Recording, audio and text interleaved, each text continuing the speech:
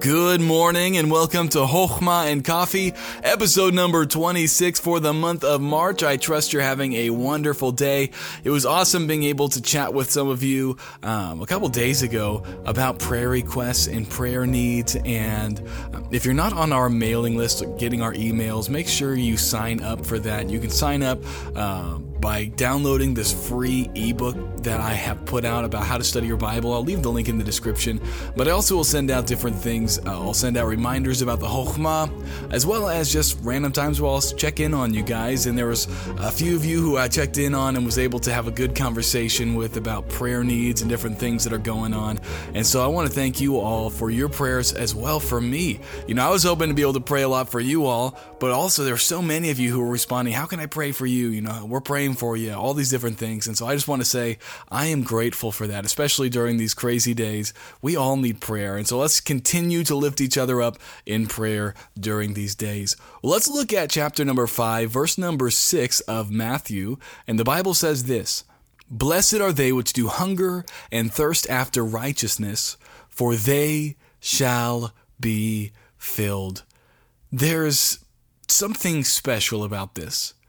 You see, it doesn't just say, blessed are people who do what's right, but it says, blessed are the people who are hungry and thirsty after righteousness. And this shows me a couple things. First, it shows me that these people understand that there is something good out there, right? Righteousness, the way things are supposed to be, the way they are supposed to be. That's what it means to be righteous, to be what you were created to be right, right? And to be right, you have to be what you were created to be, what you were intended to be. And so these people are understanding there is a right way to live. There is a right way this universe is supposed to be run. And they have this hunger and they have this thirst. So the first thing it shows me is they know there is this ultimate goodness, this ultimate right way that existence is supposed to be. But this word hunger and thirst shows us that they realize they're not there yet.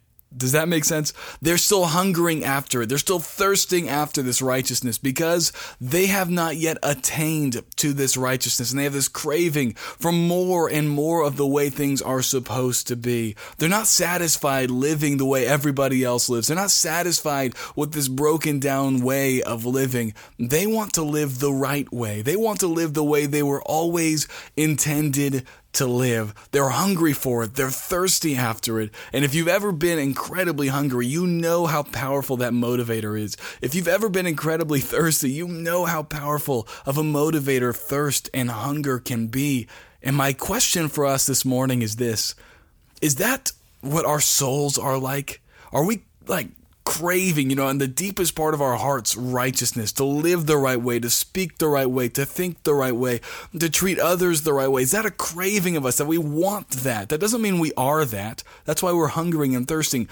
Is that a desire of your heart? I think about David and how he said, as the deer pants for the water, even so does my soul long after you. That should be our heart's craving, our heart's desires. God, I want you, and I want to live the way you want me to live. I hunger and I thirst after righteousness. And I love the ending, for they shall be filled. Friend, those who are craving God, those who crave the right way of living, they're going to seek after God.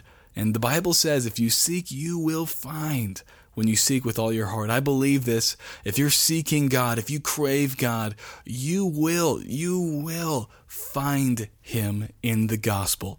You see, God became a man so that those who sought Him could find Him and could know Him. And He died on the cross to take away that huge gap that was between us. And He rose again from the dead, literally so that He could infuse new life into all believers. We will be filled with that righteousness.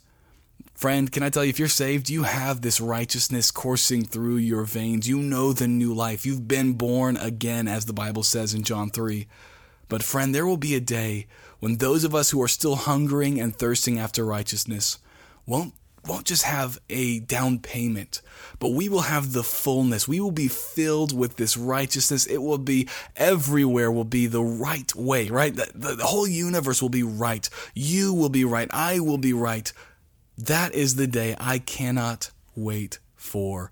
And friend, if you don't know about this free gift that God offers every human, I want to challenge you. I'm going to leave a link in this podcast to a video where I explain the good news, because I don't feel like I can do it I can't do it justice on this podcast with the short time that I have. But I want to tell you this, friend. God loves you. God has a plan for you, and He wants to give you new life. And if you want that new life, if you're hungering after the right way to live, He promises He will give you this gift, and you'll never thirst again, and you'll never hunger again. Blessed are they which do hunger and thirst after righteousness, for they shall be filled. Well, I pray this was a blessing to you. If it was, feel free to leave an honest review on the Apple Podcast, as that does help us get discovered by others who might be blessed by this. But I do want to thank each and every one of you for tuning in and being faithful. I pray that this continues to grow each and every one of us and keeps our eyes focused on God. In the midst of these crazy days, may we turn our eyes upon Jesus so that the things of this earth will grow strangely dim in the light of His glory and grace. Thanks again, everybody, and I hope you have a wonderful day, and I pray you live it with Chokhmah. Talk to you tomorrow.